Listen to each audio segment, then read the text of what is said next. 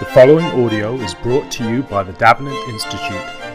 To learn more about or to support the Davenant Institute, go to davenantinstitute.org.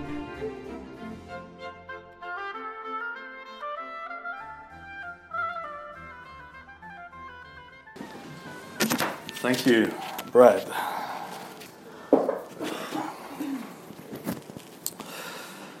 Okay, good morning, everyone. So the text that was put into the Google Drive for you to read, it's a chapter from the book Personality and Worldview. So some of you, in reading the brochure, may find that you feel you've been lured here under false pretenses, thinking that you're going to hear another talk about Herman Bavinck, and you love Herman Bavinck, and that's why you're here. But it's actually not. So I'm speaking about another Bavinck. So, but I make no apologies for that, because there is more than one Bavinck, and they're all really good in very different ways. So the Bavinck I'm speaking about this morning is Johann Herman Bavinck. So he was Herman's nephew. He's slightly younger. He was born in 1895 and died in 1964. So a much more contemporary Bavinck.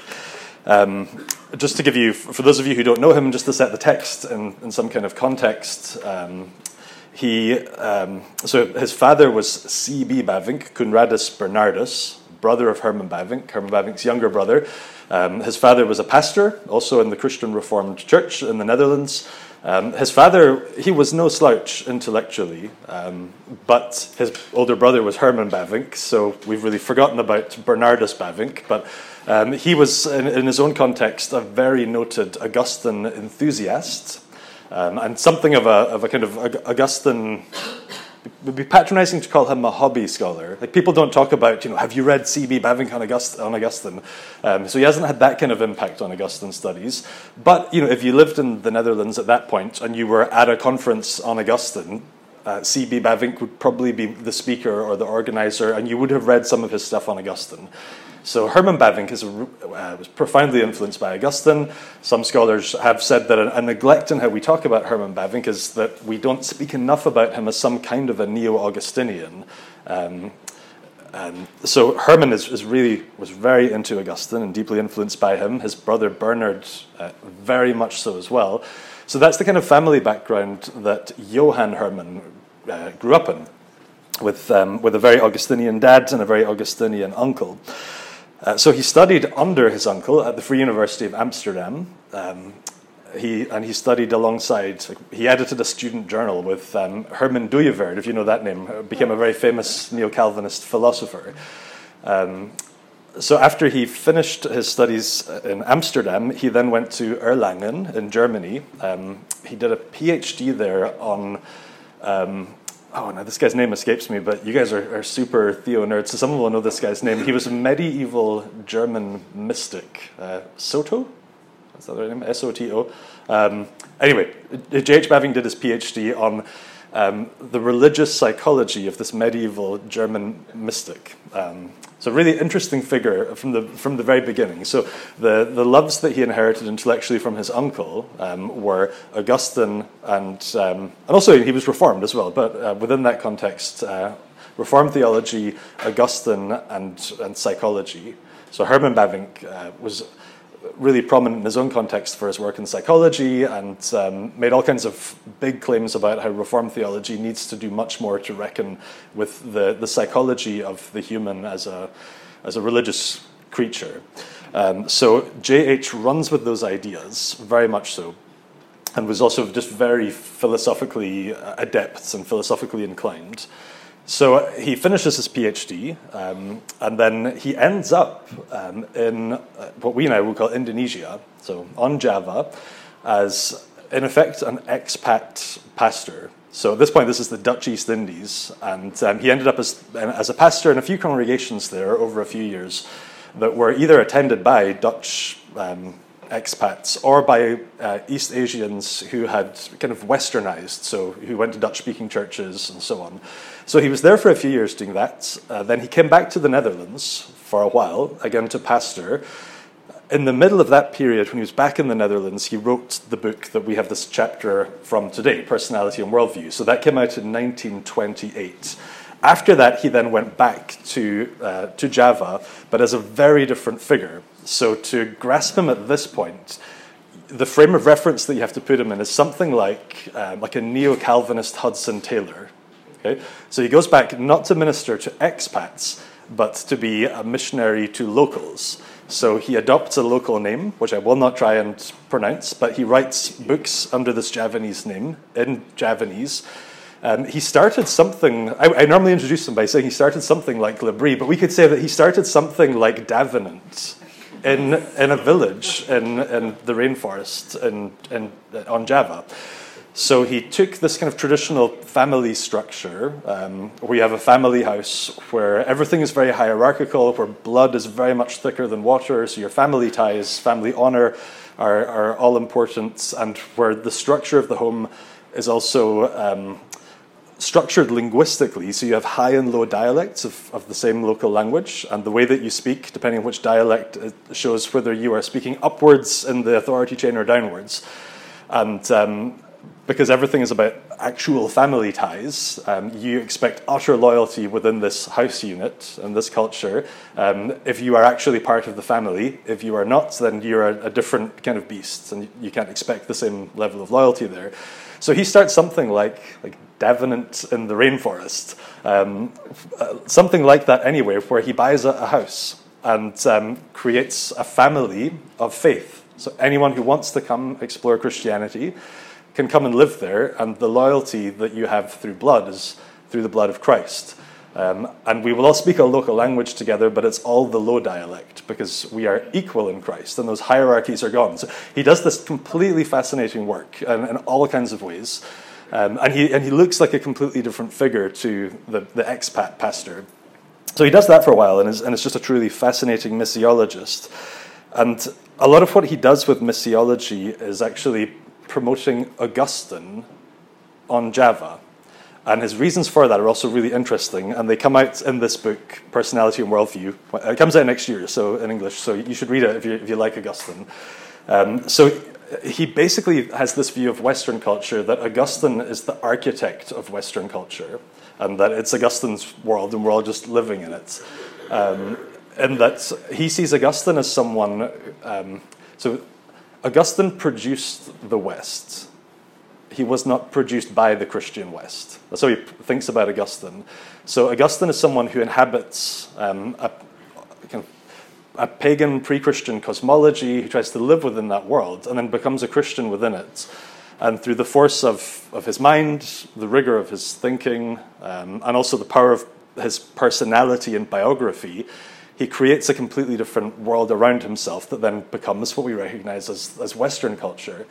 But that Western culture is produced by an African who overturns a pagan pre-Western world.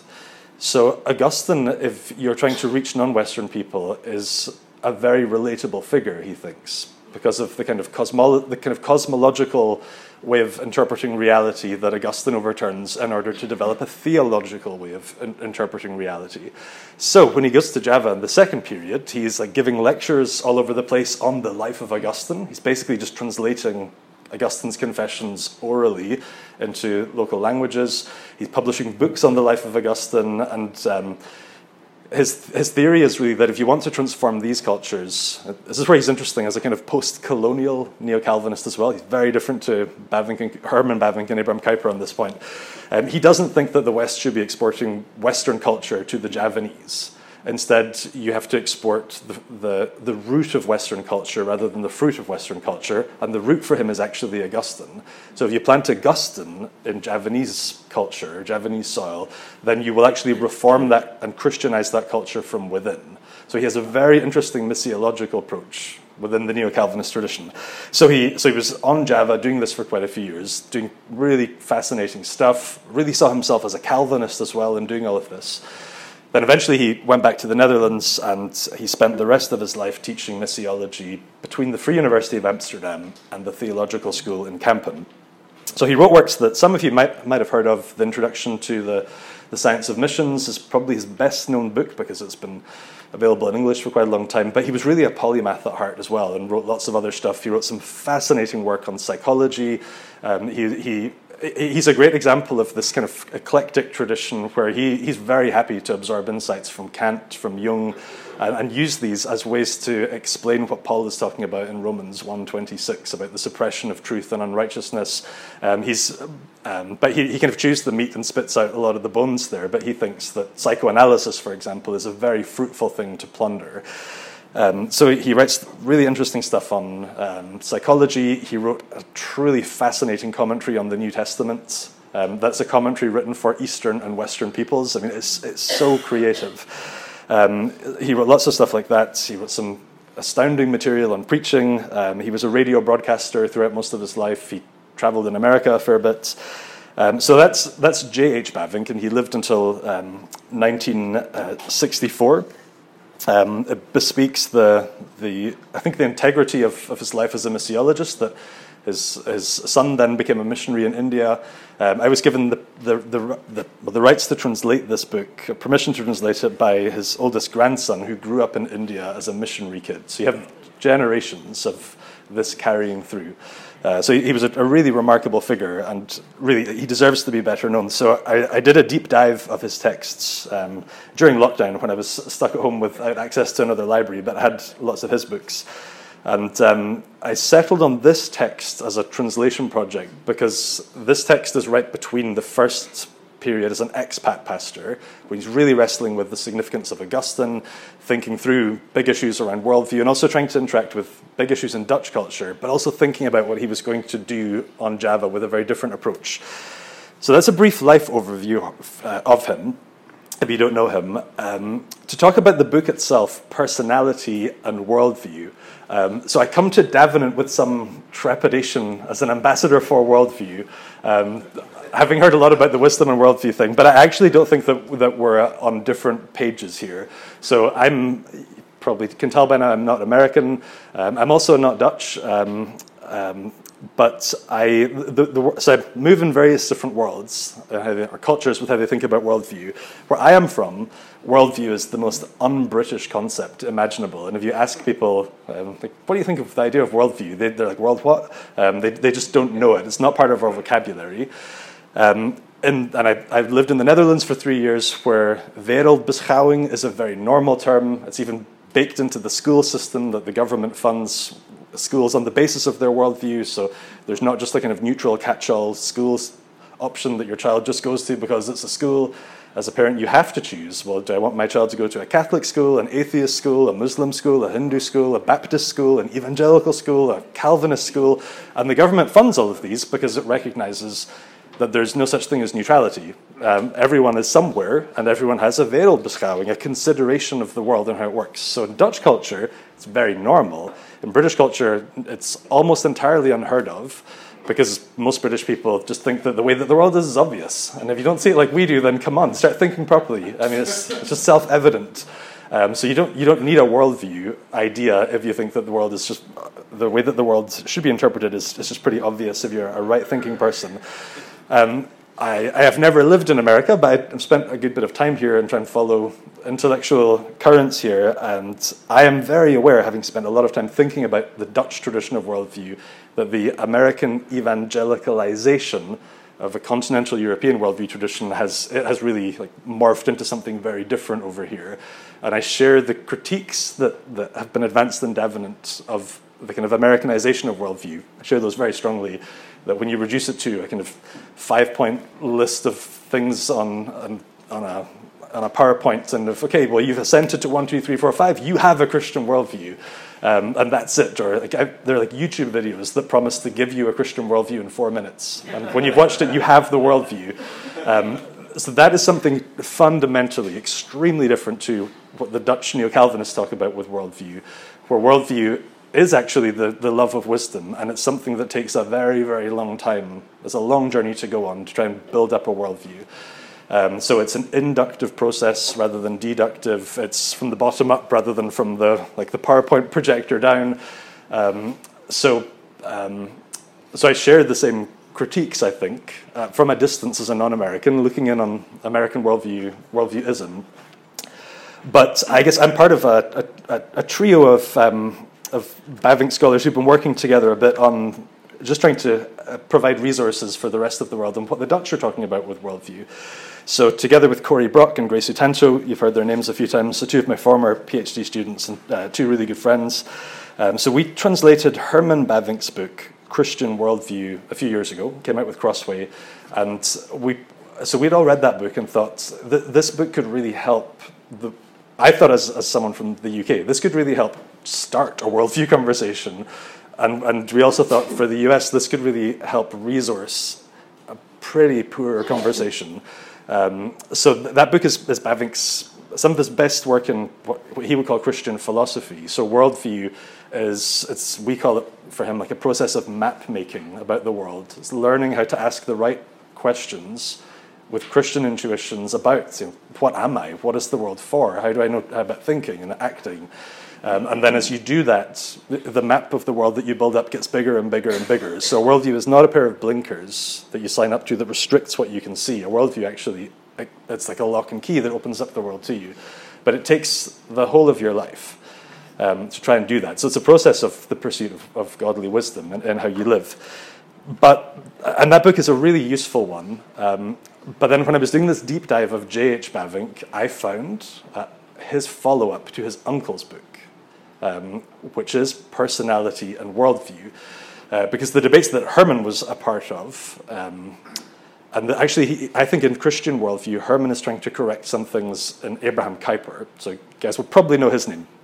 So Abraham Kuyper was very into the idea of worldview, but within this in-house Dutch conversation, Kuyper had a really annoying tendency that started to get very annoying culturally, especially for young people, to reduce people to their worldviews. You are Roman Catholic. Okay, you have a Roman Catholic worldview, and that's it. I've got you down. Or tell me your worldview, and I will tell you who you are. And I don't really need to get to know you because I've got the right label and the right box. And Kuyper did have a tendency towards that. Herman was trying to nuance that with his book Christian Worldview by saying, well, actually, the process of building up a worldview, we need to think about it slightly differently to this. So then J.H. Bavinck's book Personality and Worldview is the next stage of this conversation amongst the neo-Calvinists. So it was written in, as I said, it was written in 1927, came out in 1928 while he was on this year or so back in the Netherlands.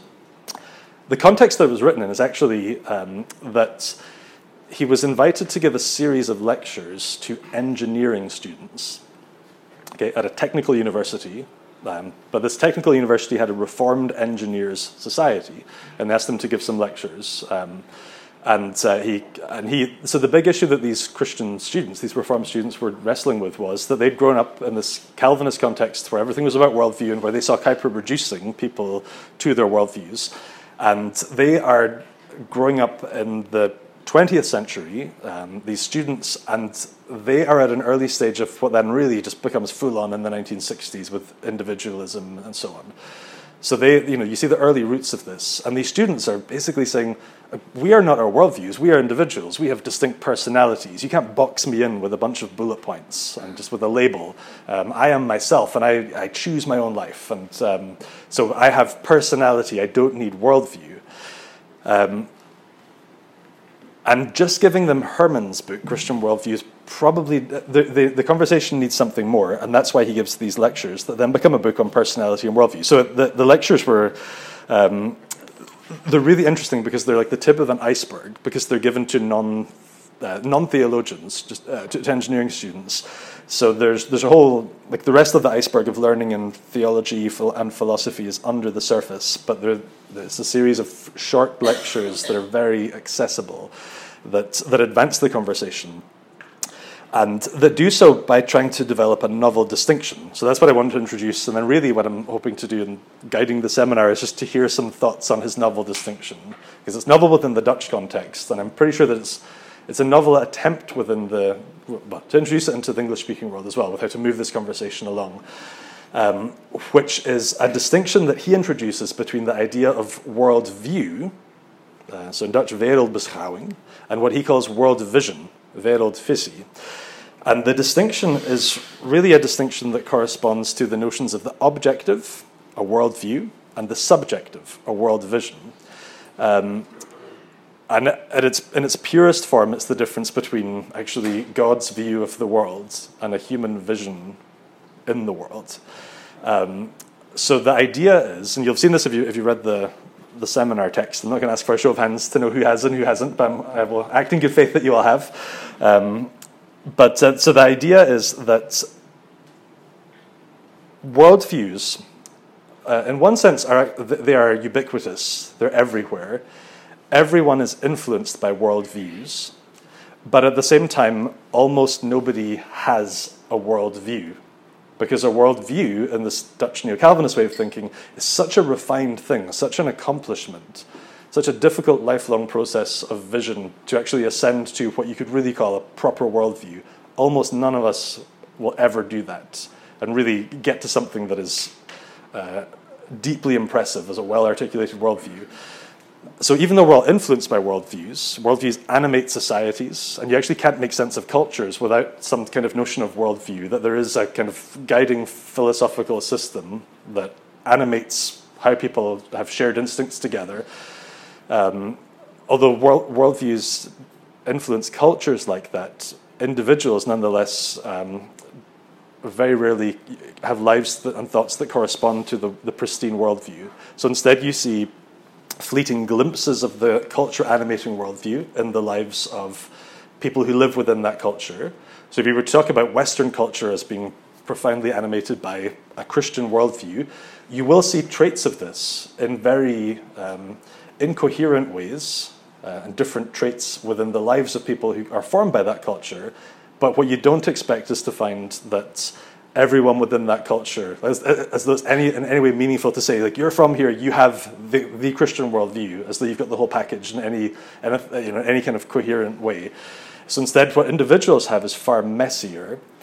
And the point that he's trying to get to in this book with introducing a world vision category is to say that we have to have something that's different to worldview in order to make sense of people within a culture, and the fact that so few of us ever actually spend our lives pursuing wisdom with that degree of diligence that we would actually arrive at a worldview in a mature sense.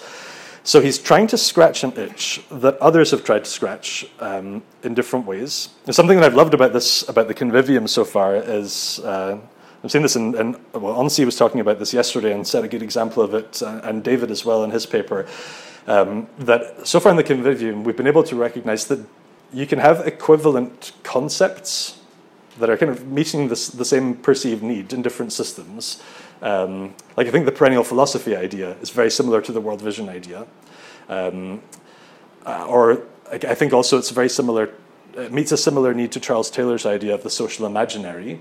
That actually, just to impose something like a very abstract worldview on everyone and say this is how they live, actually they imagine the world. In far more intuitive ways, in precognitive ways, in very underdeveloped ways.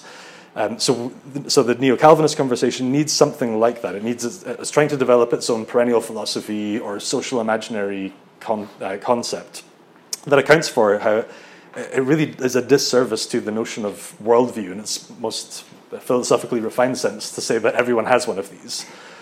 Instead, what everyone has is something that's just far less developed and far messier. So J.H. Bavinck is trying to introduce a concept like that to the Dutch neo-Calvinist conversation, because it's kind of there by implication in Herman Bavinck's work in Christian worldview, but he doesn't have a term for this. So he will say, we're all moving, or if you pursue a life of the love of wisdom, ultimately then a life towards God, you are moving towards worldview, you're trying to get there. But Herman Bavinck doesn't have a concept to articulate. So what does it mean when you're in step one?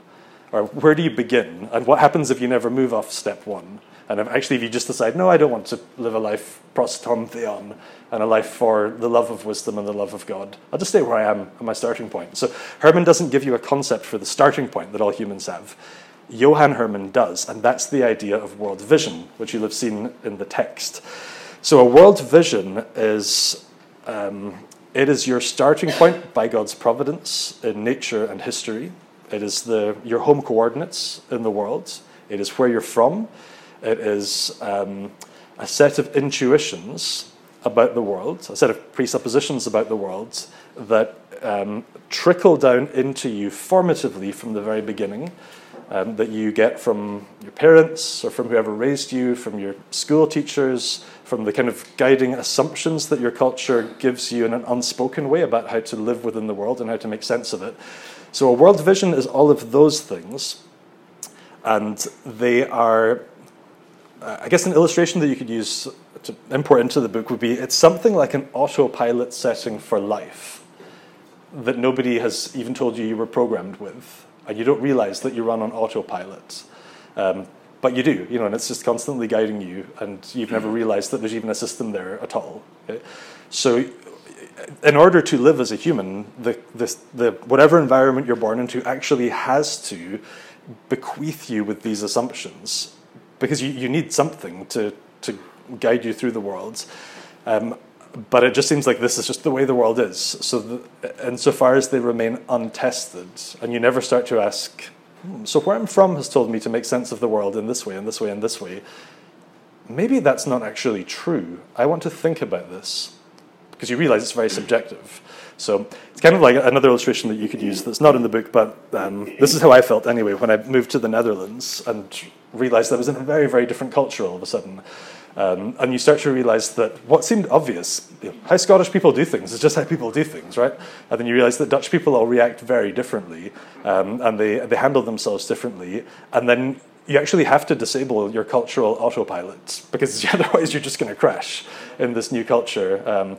So then all of a sudden you have to take the wheel and learn their assumptions, or learn in J.H. Bavinck's terms, their world vision, and try and reprogram your autopilot a bit.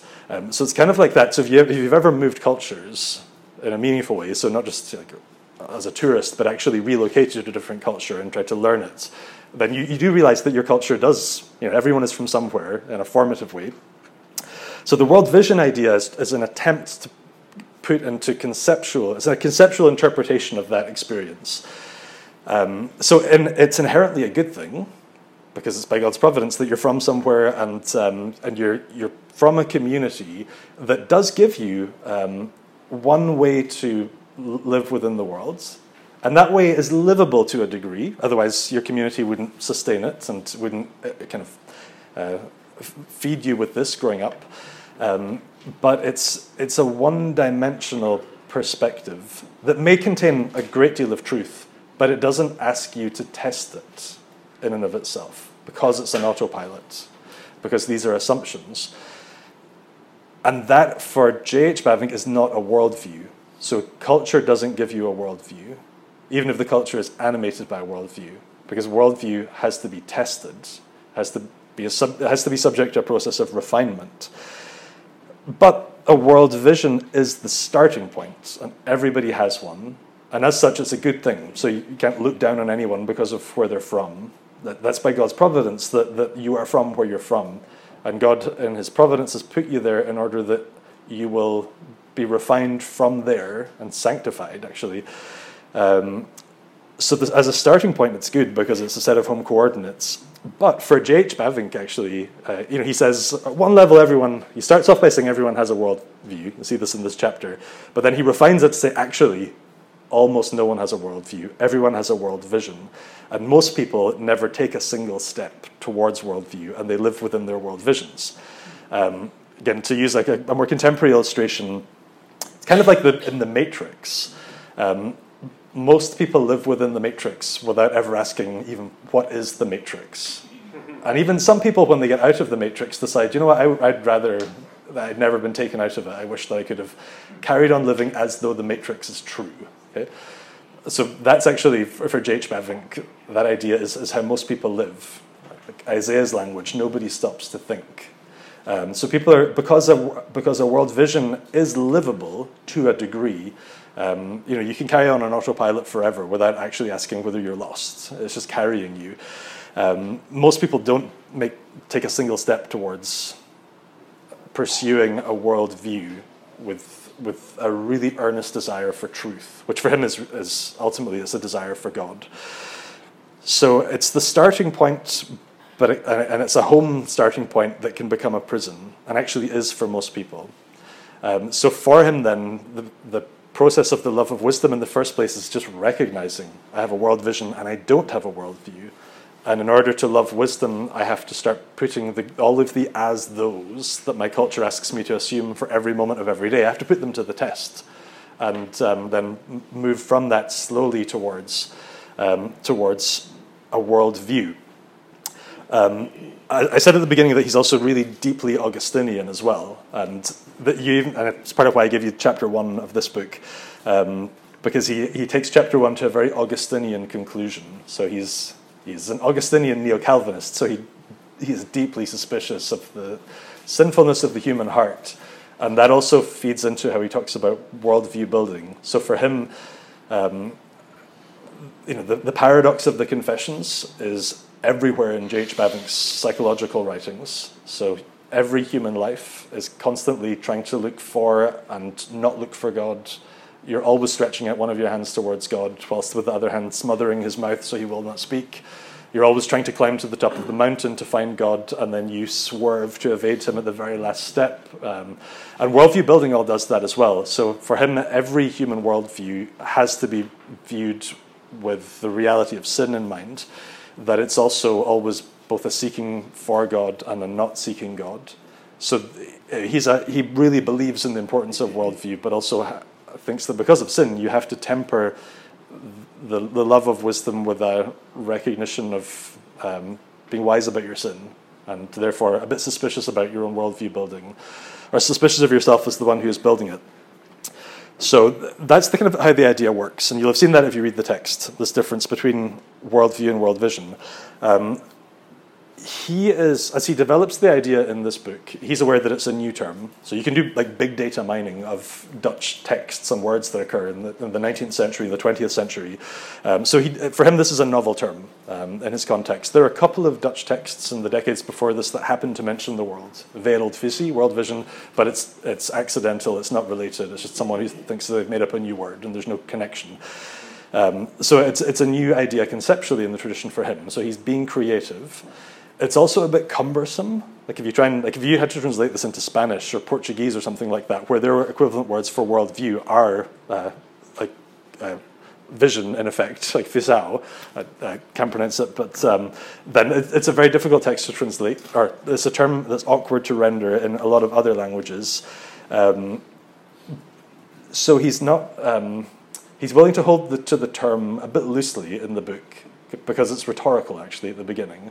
And then once he has shown you that there is a difference between a proper, truly objective worldview, and actually where God is the only one who has an actually objective view of the world, a wise view of the world, and as humans we're all just we should be trying to move towards that with a recognition of our own sinfulness.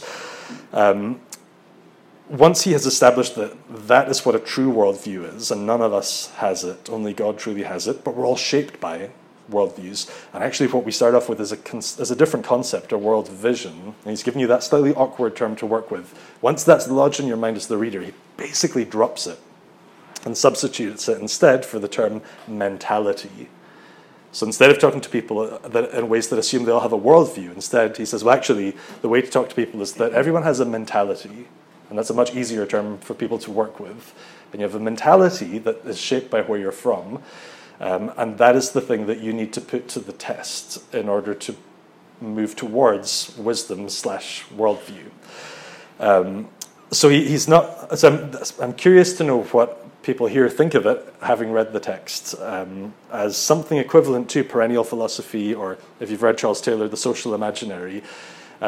He himself, and also when you read his later works, I've actually only found one text by J.H. after this book where he retains the term world vision, and it's a text where someone asks him a question that assumes that all people have a worldview, and he offers a corrective where he says, well, actually, no, you're not talking about worldview, you should really use the idea of world vision. So he does keep it, but he doesn't write about it a lot, actually, afterwards. So it's an experiment for him, and trying to, again, meet a need that I think it's come across, actually, in quite a few of the different contributions here. So I'm very curious to know what you think about world vision in the first place. But one thing, part of why I assigned this text for this conference on Christianity and philosophy is that one of the functions of the world vision idea for him is that it's a tool for Christian discrimination or the exercise of Christian discretion, I should say, when evaluating worldviews or philosophies. So for him, so he's part of this tradition that I was trying to sketch out yesterday, where the Neo-Calvinists think about philosophy in terms of world puzzles, the term he uses in this text, or world problems. That there are all these riddles of our existence that seem paradoxical, and the best philosophies always find the most compelling ways to retain those paradoxes, like causality and free will, or optimism or pessimism, or teleology, or those kinds of questions. So for him, the very best philosophies are always the ones that have the most thoughtful ways to retain the paradoxes. And he thinks that ultimately Christianity itself is a religion that's founded on paradox and that sees paradox as a good thing. But the worst philosophies for him are the ones that reduce necessary paradoxes and become one-sided. So the world vision idea then becomes a tool, a diagnostic tool for him in assessing philosophies. And the classic example for him is empiricism. So in the book, there's a chapter on empiricism where people have this one insight and they kind of get drunk on the power of the insight. Its explanatory power just seems limitless, and then all of a sudden everything is all about empiricism. And he thinks that that's a philosophy that can't sustain the livability of life. It's just too one-sided, and it collapses a paradox. So he says that empiricism actually failed the test of trying to leave behind being a world vision. It's still just a single insight, it's one-dimensional, and therefore it never earned the right to be considered a worldview. There are other philosophical schools where he does think that they ascended high enough that you can call them worldviews. For him, Kant is his favorite philosopher. He doesn't read him uncritically, but he thinks that Kant has the most profound effort to try and maintain paradoxes. And he's critical of lots of how Kant tries to do that, but he really appreciates the effort. For him, the worldview distinction is just very important in being a tool in thinking through which attempts to develop philosophical systems are better than others. So he's introducing it there. So I'm curious again to know what people in the room think about that. But I probably said enough to introduce the text at this stage. So I'm assuming that at least some of you have read it, and I'm very happy to have a conversation around it. Oh, go ahead. Okay. No, go ahead, John. So you touched on Taylor there, and if I could twist Taylor a little bit, I think a lot of his point with this social imaginary and those things that we take onto ourselves is then those things become buffered, right? They become a line that we use to hold things out, and his discussion is more about becoming force again. Is that where he's going with all of that? I'm also happy to defer to Greg on this because he's done really good work on Taylor, and I'm really happy to learn with the group. But I feel like I very much agree that he's kind of using some sort of topic like social imaginary, James Bob, because I think the movement towards world vision, towards worldview, is meant to be some sort of getting out of the malaise, out of the buffer itself, and kind of opening yourself up to God in a more developed fashion. But world vision, similar, the kind of re-enchantment of right. But world is what vision, Taylor's getting at. I don't think Bobbing is necessarily saying that it's a buffer. I think it's Augustinianness. It's kind of saying you're always kind of depending upon with God. You know He's there, but you're denying Him. Instead of using it as a instead of using it as a boundary, I think is what Taylor talks about. Yeah. And I also think that Herman Bavinck is a really interesting person to set alongside Charles Taylor on the buffered and porous self, but because he has very similar insights to Charles Taylor on 19th century Dutch people in his own context who had what he saw as something like a buffered self, which then closes them off to God. It's a good question. I agree with Greg's take on it, I think. Yeah, James, I had two questions. That was very helpful. I looked forward to this book coming out. On the use of the word worldview, and I think even at this conference, we've talked about they're just different connotations, and that the distinction that J.H. is making between world vision and worldview, that's very helpful. And I don't see a page number here, so my question, that's a setup for my question, but it's the one where it's the paragraph starts like this. The question becomes more difficult when we notice the number of worldviews and so forth. And then he lists skepticism, positivism, empiricism, rationalism, realism, idealism, and so forth. Yeah. And I assume that because those are in parentheses and not brackets, that's J.H. That's original. So, Okay. so he thinks that, as did Herman and as did Steketey, so they're all just in a common line here, that we always do have to consider philosophy in creaturely terms. It happens within a finite environment, and because it's not consideration of God, it's not consideration of something infinite. Philosophical investigation always presents you with ultimately quite a limited number of finite ways to configure these world problems, the paradoxes of existence. So there's not an unending list of configurations, so there's a vast number of subtly different iterations of how you can answer those questions. But actually, he thinks that you can handle philosophy through quite a small number of types. Yeah. And that's part of how he justifies how he writes the book as he does. That he can't write about every single philosophy, but he can write about the core, the building blocks that are arranged in a different set of ways, but they're the same building blocks because they're attempts to answer the same questions throughout. So those are original actually. So. Yeah. So okay, good. That's helpful. So my question goes to the way that he's using the word worldview here. And I read that paragraph and I'm thinking, oh, he's just using that in the way that, say, I would or somebody else would say philosophical system. Yeah, utterly. Yeah. So they're synonymous in that tradition. Right. Yeah. So, and then that leads me to another question, which may be more difficult to answer, is the way that Kant used German Weltanschauung, which could be translated worldview, but it could be translated world intuition, world opinion. Yeah. See? So that's fuzzy. Yeah. So it's, as I understand it, Kant is using it, Weltanschauung, as it pertains to the individual, and what you call American worldviewism, it's gone from idealism to ideology. And so they aren't the same thing. It's exactly the same thing. Am I onto something there? Yeah, so maybe, I think what I've been trying to do, along with Corey and Gray, in our role in this bigger conversation, is to take the conversation away from being a bit unfocused as a cultural conversation, like a word that floats around, and anyone who happens to use the same term, worldview, then all kind of gets labeled together.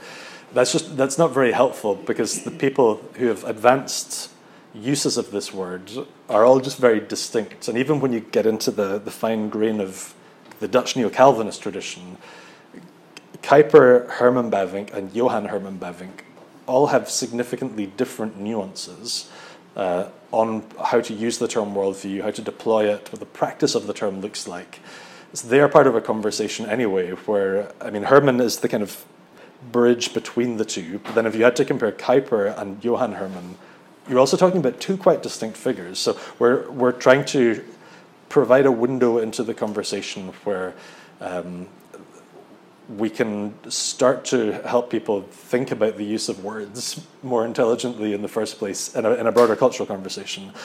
J.H.'s take on Kant, he doesn't wed himself to Weltanschauung. But he really appreciates Kant's introduction of the term, but he doesn't actually spend too much time trying to either sketch out his proximity or his distance from Kant on the term. So Kant's significance in the worldview conversation for J.H. is, and this is a really interesting insight into how to read what makes great philosophical insights great, which is that so great developments in philosophy for JH are like they're not like things that are just created ex nihilo. They are ways of putting into words and concepts things that we have all been wrestling with, but without having good terms or concepts, and therefore we didn't realize that we were wrestling with these issues.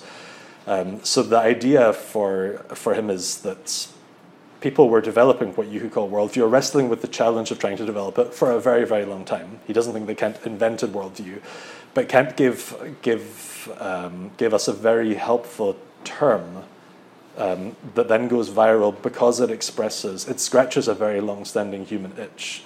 So he kind of links himself to Kant in that way, but he's actually just not very interested in needing to either locate like proximity or distance, but maybe that just reflects what's happening in his own day as well, in his own immediate context.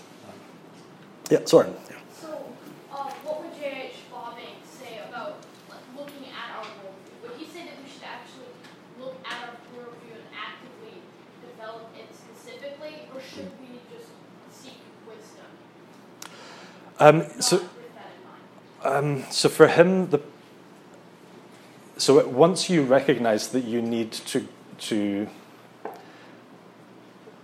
put the way that your community has told you to interpret the world to the test, and not just to assume, not to live by untested assumptions. Once you actually decide to test them out, then that's already a step of wisdom, because it's a moment of realization actually about who you are and who God is, that you're human, that you're subjective, that you're finite, and that God is infinite, and that God's knowledge and wisdom are the truth, and they're truly objective.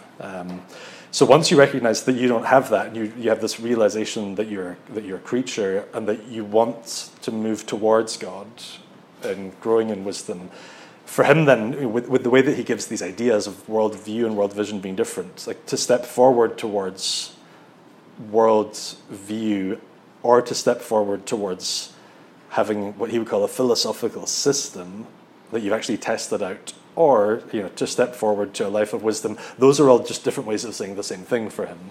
So I think he means something kind of distinct by it. But for him, the idea of trying to develop a worldview it's a really difficult thing. I mean, it's the task of your whole life, and you could spend your whole life trying to grow in wisdom, or trying to develop a view of the world that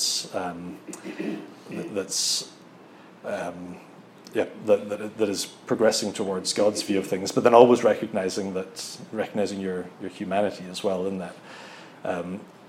The way that he writes on this is very rich in illustration throughout. And there's one illustration that you have at a few points in this text, and it's the illustration that he uses of a crumpled ball of paper. So he'll use the image of things being crumpled up a lot. And for him, the difference between a world view and a world vision would be like if you had a map of the world that was exceptionally detailed and useful to navigate everything, and it's made of paper, and you scrunch the whole thing up into a tight ball that feels very manageable in your hand, and you feel confident at holding this thing. And what's on the outer side of this crumpled up map, it has some places, it has some names, and you can use it for very limited navigation. But if that's all you've got to go by, you might not try and navigate very far. You just stay where you are. But you've got a map, right? You've got this thing, and it's very manageable in your hand. That's a world vision. Okay, a very crumpled perennial philosophy, you could say. Okay, a very crumpled set of intuitions that are just accepted by blind faith from your community. That this is just how I will live, the way I've been taught to intuit the world. The process of moving from that crumpled up ball of paper map to what he calls a worldview, or a philosophical system, or a life of wisdom, is actually the process of uncrumpling the ball and realizing, whoa, there's this whole map of wisdom here before God. And then you navigate very differently when you realize that there's actually a lot more paper here. There's a lot more surface to read than I could see just on the edge of the crumpled up ball. So I find that a really helpful illustration. Yeah. There was a question over here, Mark. Go right ahead. Thanks. So I really like this world vision, worldview distinction, and I like also that he's subtle even within that. So, at the end, he says, even in the process of worldview, you're going towards God, but you're pushing him away, as he said. So my question is it always, so presumably there are better and worse worldviews, right? Yeah. And presumably then there are also better and worse world visions, right? If you come from a real Christian home who taught you a more Christian world vision, that's better. Yeah. So is the process, it sounds like based on what you're saying, the answer is yes, but to my question, is the process of going from world vision to worldview always a good thing, right? So I can imagine on the one hand, right, a worldview which is not a godly worldview, but is an impressive, pretty consistent world system, could be worse because you're sort of hardened into it than have to stay in the world vision state. And likewise, if you're raised in a strong conservative Christian home that sort of taught you this very Christian world vision, but you just you're not particularly intellectually curious or whatever, and you always stayed there. Yeah. Is that worse for the are you always sort of an immature Christian if you don't seek a worldview? Yeah, well, that's a terrific question. So if you begin with a world vision where the intuitions that seep into you are all shaped by a Christian worldview, but you never put it to the test, would it be better to stay there than, let's say, you put those to the test and you end up like a radical atheist? Would that would presumably be worse. Yeah. Well, so that's a great question. It's not a question that he tackles in the book, actually. So that's part of why I'm here, to put these ideas out, to be challenged to think about the book and questions like this. So there's something for him, I think, and it's a very Augustinian intuition again, there's something deeply idolatrous about the unwillingness to put any world vision to the test, because it's subjective and creaturely. And if you refuse to leave it behind for him, then you have made it into an idol. So it's conceivable for him that you could take a Christian world vision and you refuse to ask, is this actually the truth? And in doing that, then you reject the pilgrimage towards the Creator in the first place. So it could still be, in fact, it is an idol for him if you refuse to put its truth claims to the test. And for him, there's also something that's very noble about all worldview building. Strikingly, and the people he praises for this, he praises Confucius. He's a big fan of Descartes. Onsi will like it. Lao Tzu, Kant, Hegel. He's got this small constellation of people, and he really praises them effusively for the scale of their achievement, because even though he doesn't end up where any of them end up, they have pursued truth and virtue with the whole of their lives and with so much rigor. So for him, that's an inherently noble thing, and he doesn't kind of countenance directly. Would it have been better just to stay someone with a Christian world vision that you've never actually put to the test and asked, is God really? Must I put my faith in this God, or in this gospel, or would it be better to stay there than to end up becoming a Confucian? It's not the question he asks, but Confucius deserves great respect for the scale of what he put his life towards. But at the same time, Confucius is an idolater. But we're all, for him, idolaters in how we build up our worldviews.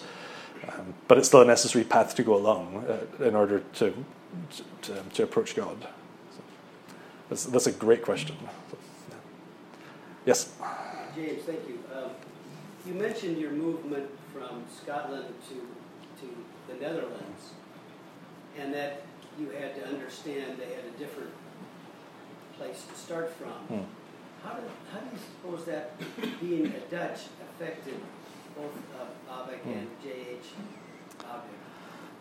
Yeah. The world of the Netherlands. Yes, again, a great question. So part of how I got interested in the Dutch tradition in the first place as a Scottish Presbyterian was when I started to read Herman Bavinck, I started to ask, why didn't we produce our own Herman Bavinck? And then just spent years reading all of these sources and trying to understand the philosophical, cultural history also. There was the soil in which these people grew. And I think part of the answer to that question is actually in this book, and takes us back to Descartes again. These Dutch Reformed guys come from a philosophical tradition that's very different to the British philosophical tradition that's the backdrop to how I grew up and my tradition, which didn't produce worldview thinking, and which generally does produce people who really do believe that the way they view the world is just obvious. So in British culture, there is now some searching for a worldview concept that has come about actually through how British culture is now much more diverse through our colonial history. So we have far more people now whose cultural backgrounds are not in the West at all, but their cultural backgrounds are in former colonies. And for them, the British way to view the world is not obvious. It's not self-evident. And if you're a school teacher and you're like white British by background, and you teach in a school where the school pupils are all their backgrounds are all in Pakistan, for example. The way that you've been taught to view the world as the teacher is just obvious and self-evident, and nobody has ever questioned it. It's like that. It's not very obvious anymore when none of the pupils come from backgrounds where the way they view things is obvious. So I never heard the word worldview once in my entire schooling growing up in the UK, but now you do have religious worldview lessons that where worldview is a concept that's being turned to try and make sense of the fact that the ideas that we thought were common and sensical aren't actually common and sensical to everyone in the world. So the end of the colonial era has actually shifted this a bit, and people are starting to explore the idea of worldview. But it's a very foreign word for us still, and people don't really know what they mean by it in British culture. It's quite rare. But the Dutch philosophical background is just quite different because they're shaped by a philosophical tradition where Kant makes them aware that people have arbitrary presuppositions, and actually you need those to live. Or they have like Descartes in the background telling them that even the things that seem most foundational to how you exist as a human being have to be subject to radical doubt and questioning. You can't just treat them as self-evident. So they have that kind of background anyway. In terms of the philosophical terrain, and that makes them just far more receptive to the idea. Like worldview implies worldviews. That if you have a worldview, that someone else will have a different worldview, and therefore, well, why don't they think like I do? Are they just idiots, or is this a bit more complex than that? So the philosophical background is different, but I think that the theological background that they grew up in is different as well. That makes them much more receptive to their own worldview tradition. So the Dutch Reformed tradition uses the Heidelberg Catechism. It's a really beautiful catechism of the Christian faith. And what's really interesting with the Heidelberg Catechism is that it treats the Christian faith as compellingly true, but never as obviously true to everyone. So the Heidelberg Catechism assumes that all knowledge, Christian and unbelieving, is rooted in faith, and that it's not just obvious or self-evident. So it's a very un-British catechism as well, I think.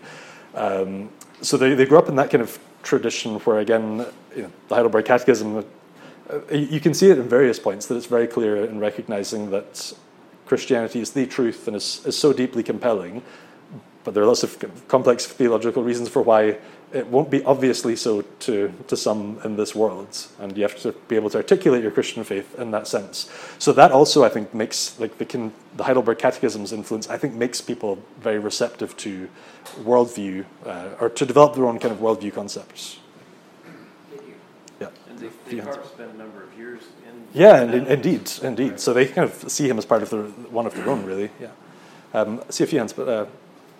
So I'm not much of an academic. I try and take things and put them into analogies I understand. I love what you said about the necessary paradoxes, right? Because on one hand, we're all universally in the brotherhood of Christ. On the other hand, each of us is saved individually, right? Like there's this paradox that exists within reality itself that to diminish it is to diminish reality. On the other hand, I know in a sports analogy, testing yourself is how you get stronger, right? You lift weights, you run, those things make you stronger, right? Yeah. But if I brought you in and I put you on a bench press and I put 400 pounds in the bar, I might be able to lift it, but you'll injure yourself, right? Well, so that's an untested assumption. So you need to leave your world vision behind, my friends. But you would find that you're correct, but you have to test it. And so it's not, but it's not that. But then there's also certain exercises that would actually be damaging to your body, right? Like they used to do these presses that you would do behind your head. They found out that causes shoulder damage, et cetera, et cetera. My question is I think part of the issue is how do we discern what ideas and concepts, when we test our worldview or our world vision against them, are actually going to be more damaging than helpful and strengthening? Yeah. And how are we judicial about that? Does Bob kind of approach that at Yep. all? Because there's going to be times where you're going to put too much weight on someone and you'll actually destroy them. Yeah. And then that's not the purpose of the quote-unquote exercise. Yeah. Yeah, so there are a few ways that he approaches this. So I mentioned it in the Q&A after Jordan's paper last night. So he has a lot of confidence in the human collective and in the nature of human life as basically a quality control process for all philosophical systems. So life itself will always expand and overcome philosophical systems that don't match life. So, and that's why philosophical systems that don't do a good job of dealing with the paradoxes that life needs are things that life will always. He uses an illustration in the book of life as it's like a tree, and if you put a really small fence around it, the fence might seem really strong, and you might think, "Wow, what a glorious fence we've constructed!" But let that tree grow for long enough, and the tree will definitely knock it down, and then you'll just have the pieces of the fence on the ground. So life outgrows worldview or world visions or philosophical systems that are too reductive in the first place, and he believes in. He's very suspicious of the human heart because of sin, but he also recognizes that humans live, and that they're always wrestling with, just because philosophy is this kind of anthropogenic inquiry. So we're always trying to live, and by trying to live, we're trying to deal with these world problems. So you can just look through the history of humanity to see which philosophies have longevity and which spring up for a season. Empiricism for him is his go-to, just terrible philosophy. So you can look at that and see that, okay, for a century, the English were very empiricist-driven and they all thought it was great, but actually, you go to other parts of the world and empiricism collapsed, and now it's just a kind of niche thing for the philosophically naive. But there are other philosophies that last a really long time, that are so expansive. I wish Jordan was here. This is modernism. Should we keep people away from modern metaphysics until we've had 100 years to test whether or not? Yeah, it good works, question. Does that make sense? Yeah. So for him, but then I guess the way that he approaches it is to say that it's a bit naive to think that what's old is somehow working with a different set of building blocks to what's new. So it's a massive overstatement of the finitude of the task of philosophy for J.H. Bavinck to think that somehow the modern is a completely different species. In fact, it's still just an attempt to configure the same problems or the same aspect of the riddles of existence in a different way, but it has to work with the same materials. So for him, then you can continue to use the much longer philosophical quality control process to be wise and judicious about assessing modern philosophy. But I was going to say the one other thing, actually, because I mentioned there are a couple of ways he approaches the quality control process. So one is he has a lot of confidence in life to knock down bad philosophical systems or restrictive, reductive ones. But the other is, and I should mention this, that for him, the gospel is a worldview unto itself. So how he presents it. So the gospel relates to us as individuals in relation to our specific home coordinates in life, to our world visions, and it's the thing that puts that you need to use to put your world vision to the test. And it kind of dismantles and knocks down where you're from because it puts everything to the test, and then it rebuilds you, in his way of thinking, as kind of the best version, the Christian version of, or the sanctified version of where you're from and who you should be. So this is part of his missiological approach as well, that I think then, why I think this book's so interesting, because this is just before he goes back to Java, and he doesn't want to export Western culture. He wants to help people be the sanctified versions of who they are and where they're from. So for him then, the gospel becomes something that reconfigures the world visions that he will find in Java. So that there's a really strong gospel element where it's a worldview unto itself. Yeah. I guess related to that, like, it seems very oriented towards you doing this for yourself, and I can see how it's supposed to be that way, but like, what is the role of the teacher, or the pastor, or the missionary? Are you assuming that, like, people may never get a full world, but does that mean they can't be saved, or is this saving something different? You know? Because I think right now it's like, we need to give them our, like, PowerPoint, because they already have a worldview, and so it's just like exchanging this one for this one. But if they don't have one, it's less of an emergency that they get the whole system now. Yeah, so the book does end with emergency, and that's the way that he ends the last chapter is to say that Western culture is now at a critical point where, so he thinks that worldviews shape, they're the fabric of a civilization, and they're powerful enough that we go on living on borrowed capital from the worldview that created our culture. And we live on that borrowed capital for ages without realizing even that's what sustains our existence. And then we keep on doing that whilst thinking that our life is sustained by other worldviews that actually have no life-giving power. So we're always borrowing from Christianity unconsciously, because he says our hearts are so unconsciously Christian in the West. And for him, that's like 20th century Western culture. It needs Christianity in order to carry on with the kind of values that it doesn't want to give up. But it's always, it aligns itself with something that is totally bankrupt. But he says that can go on for a really long time, that a culture is sustained by Christianity whilst thinking that it hates Christianity. But eventually the borrowed capital dries up. And then he's writing this in 1928, having been through World War I, looking at what might come in World War II, and you have Nietzschean atheism and all that kind of stuff. And so the book does end with an emergency, actually, to say that the great crisis of Western culture is that it no longer believes in worldview, and it doesn't realize the importance of worldview. And then what he's trying to, I guess the point that he's trying to make is, it's not a book about evangelism in any direct sense. The point that he's trying to make at the end of the book to these students who think, I can give up on this idea because I've got personality and individuality. The point that he's trying to make is that, so what's personality shaped by? And it's a paradox again. There's the freedom of your human agency and so on, and that's real, and he doesn't want to give up on that.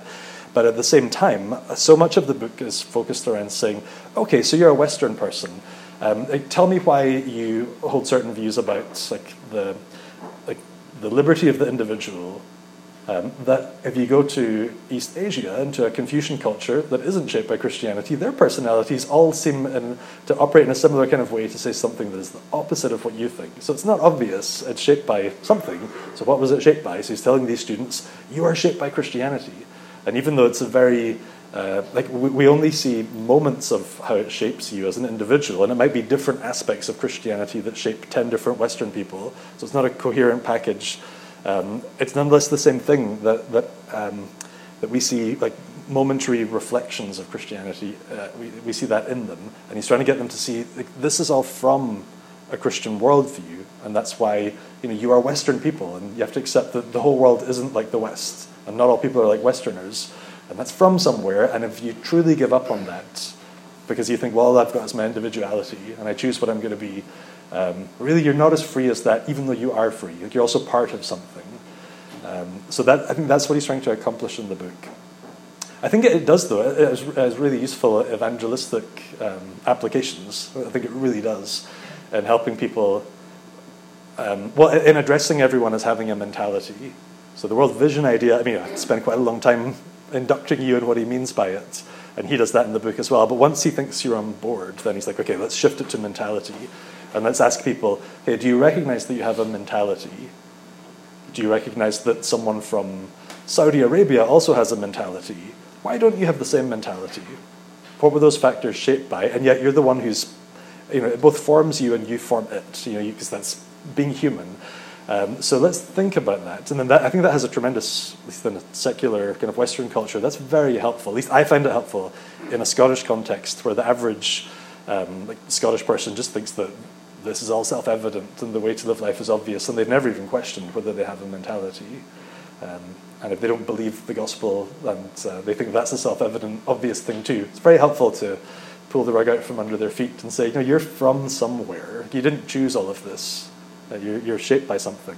You owe more than you think to Christianity, but also the way that you view all of this, or your vision of it, is not shared by everyone in the whole world. You're just kind of naive. So I'll open your eyes a bit for you, and let's think about the gospel together. So I think it has a useful preparatory role. Yeah. So like evangelizing the Western person would be like something that I see at least that they're holding a crumpled map and they can Yeah. start uncrumpling it. Yeah.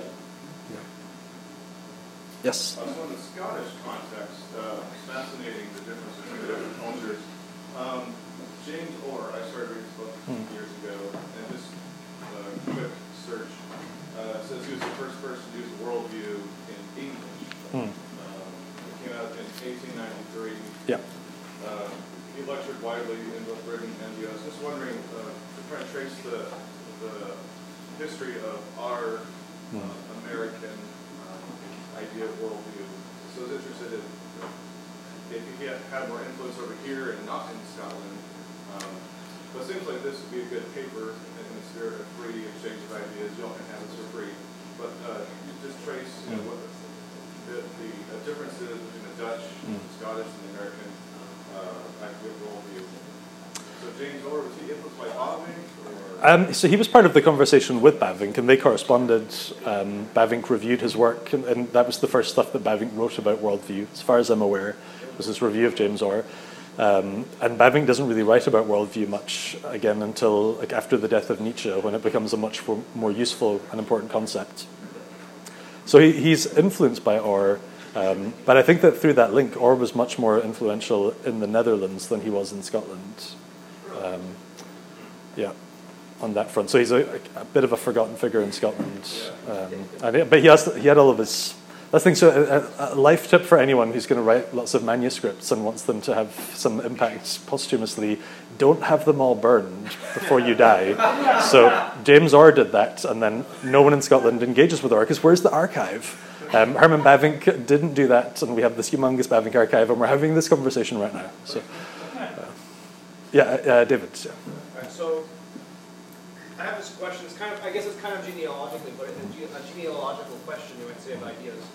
It does, I think, have an impact on what's going on here. So you said he was trained in Germany at one point, and then this book came out in 1927, right? 28 for the book, but the lectures were 27. Yeah. Which is just, for me, that's just striking, because Martin Heidegger's book, Being and Time, was published in 1927. He was working on it in the years preceding that, from 1950 and 23 at Freiburg, and then from 1923-26 at Marburg. And his concept, like the concept that you just used to describe world vision, is almost exactly the same concept that we find in Being and Time, that Heidegger calls world, or worldhood, as this kind of structure of interpretation of the world that you are given, or that you're thrown into, that you may just not even be aware of, but it's how you are living and interpreting the world around you. Do you know of any cross-pollination or anything like that may have been going on? Wow. So he doesn't cite Heidegger at any point in the book. It wouldn't surprise me at all if he had read him, for example, just because he was very erudite.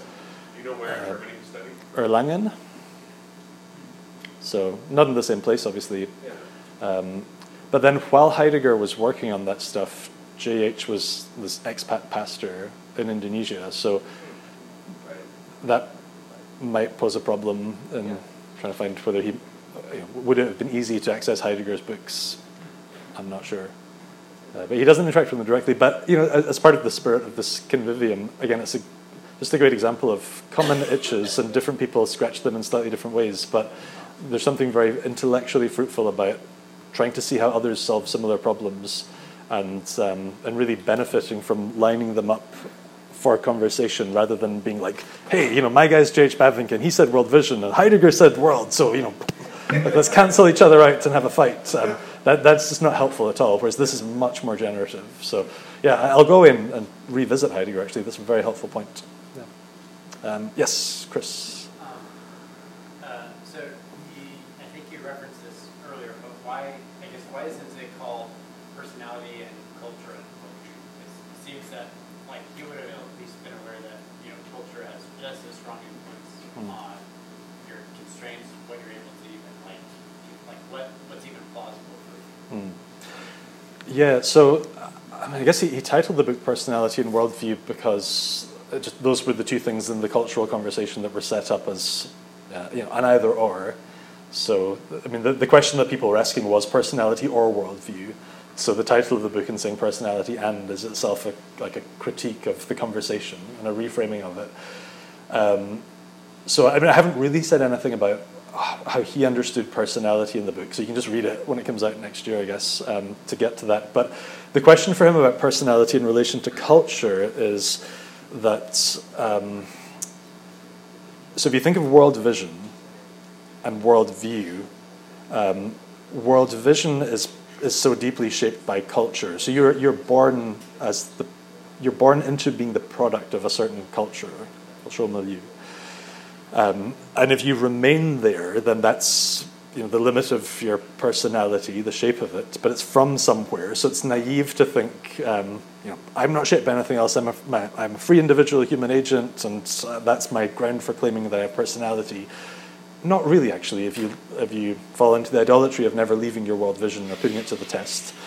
So culture there has a particular impact on personality, it creates it, but then the personality reacts within the culture by imprisoning itself within it. But for those who do decide, I will put this set of assumptions to the test and try and pursue wisdom about the world before God, then personality is something that then gets reconfigured. And for him, it's reconfigured by the gospel and earlier figures in the tradition that I've been mentioning. Jesus himself is the example of a human with a proper worldview, someone who lives as wisdom embodied throughout his life. So your personality is reshaped by proximity to Christ. And then the gospel becomes the thing that kind of deconstructs and reconstructs your personality, actually. But then personality then is something that then fits in between world vision and worldview, as this thing that's being reshaped. And for him, that's a colossally difficult thing. You see it in this chapter where he writes about how deciding to, for him actually, you need to become a personality. That's the language that he develops in the book, by pursuing wisdom, rather than a crumpled personality. And becoming a personality is a really hard thing, because almost of the risk that you take in asking, well, I'm going to put all these as those that have been given by my culture to the test. And what if you find out that some of the things that your culture has told you are not the truth, and you have to give up on them, and then your personality has to be reshaped? That's a really difficult and therefore noble thing to put yourself, set yourself towards. But it's worth doing because it's the pursuit of God. But existentially, it's a really hard thing. But also, it's a really difficult thing in that we just don't achieve it in this life.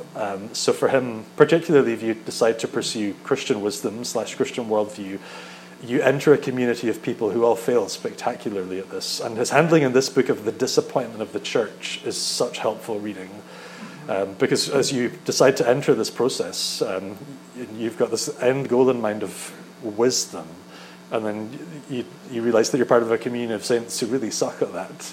And you've got this ideal, but the reality is just colossally disappointing. But you're committed to being part of that. It's really salutary reading for people in any age, I think, but in our day in the West, it's powerful stuff. So, yes? It makes me think about this a little bit with Justin's question earlier and where you just went there, connected the dots. I'm just curious to see address what this world vision process looks like for people with like different callings in life, like not just the philosopher theologians, but just the average layperson. You know, your comment about different catechisms, as I've settled into the Lutheran tradition, learning to love Luther's small catechism, where the life of wisdom, the life well lived, is the life for the neighbor. And it's just a very like concrete, down to earth life for the neighbor. Like, what does this process look like? Does he address what that looks like for people in various stations of life or with various callings or vocations? Not directly. So the question of vocation comes up in the first chapter, in this one that was assigned, where he uses illustrations from different vocations in life that can be collapsed into world visions and therefore become limiting. So he gives an example of like a racing car driver and a geologist, and so people who have, and he's talking to engineers as well, so they're kind of in there as well, that you could take a vocation in life and collapse it, and that's real. I mean, I work in a large university where I come across people who, regularly who, if I say I'm a theologian, like whatever, I'm like an economist, or I work in artificial intelligence, and we've got all the answers. Why are you even here with your silly discipline? You come across that all the time, but then you realize that actually a lot of these people who are like world leaders in their advanced fields actually are like that towards every other discipline as well. So it's not just the theologians who get it. So, and the part of the point that he's trying to make there is like what not to do with your vocation, and limit it into a worldview, and you know, be the economist who can only think in economic terms, or the geologist who, or you know, the poet, like the different vocations that he has here. So I think by implication in the book, there's some kind of redemptive approach to that, where you wouldn't have to leave those things behind to pursue wisdom.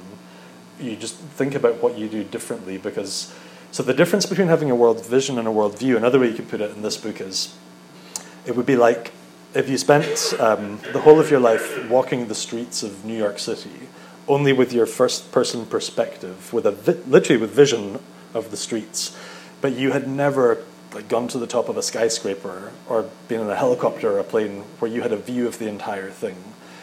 That's very different. So for him, still a vocation in life starts off as a vision, this immediate thing that you inhabit. But if you again, it's for this, I guess, thinking about that you're part of a community of neighbors, right? So if you don't live to orient your vocation to other people, then you know you're the person who's always just on the street looking straight ahead without ever having looked down on everything with a view. So it's kind of I mean, you could also swap world view for like world vista or something like that. You know, just this grand sweep. And ultimately, then you realize for him that God is the one who sees the world like this, and if we want to see the world like Him, then we have to pursue Him.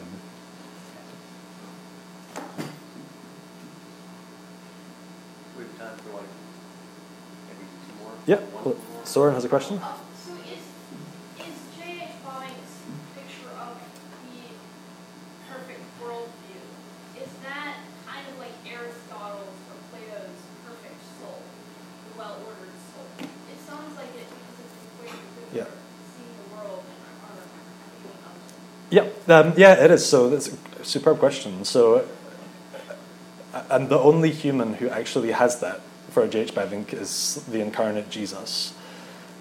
So for the rest of us, we have to be a lot more suspicious of the idolatry that runs through all of our hearts, and even when we develop really sophisticated philosophical systems or worldviews for him, you have to always recognize that you do that as a sinner, and that your soul is always going to be disordered. So a lot of this book is it's kind of a faculty psychology as well that's built into it. That's like, this is anthropology for humans, that the soul has different capacities, faculties, driving forces, and all humans have the same kind of makeup for what the soul is and what it can do.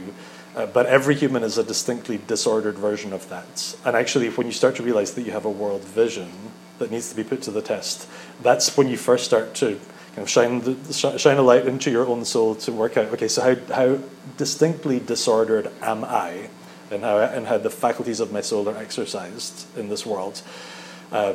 So the way that he will think about this is where I find him really wise and insightful.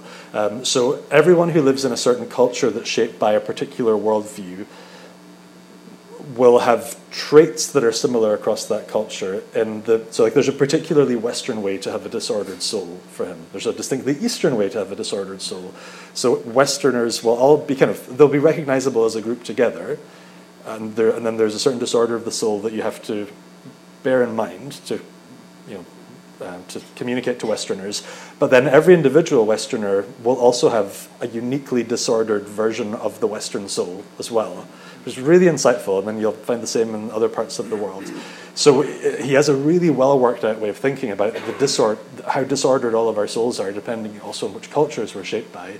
But then within that world, there's this one person, the incarnate Son of God, who's the only one who doesn't have a disordered soul. So it's like Plato and Aristotle, but I think he's kind of absorbing their insights, but also trying to refine them and give and put them in the service of Christianity. But great question.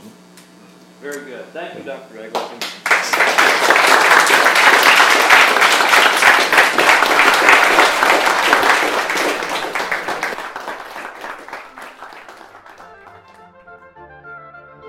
If you enjoy this free audio from the Davenant Institute, please like, subscribe and share.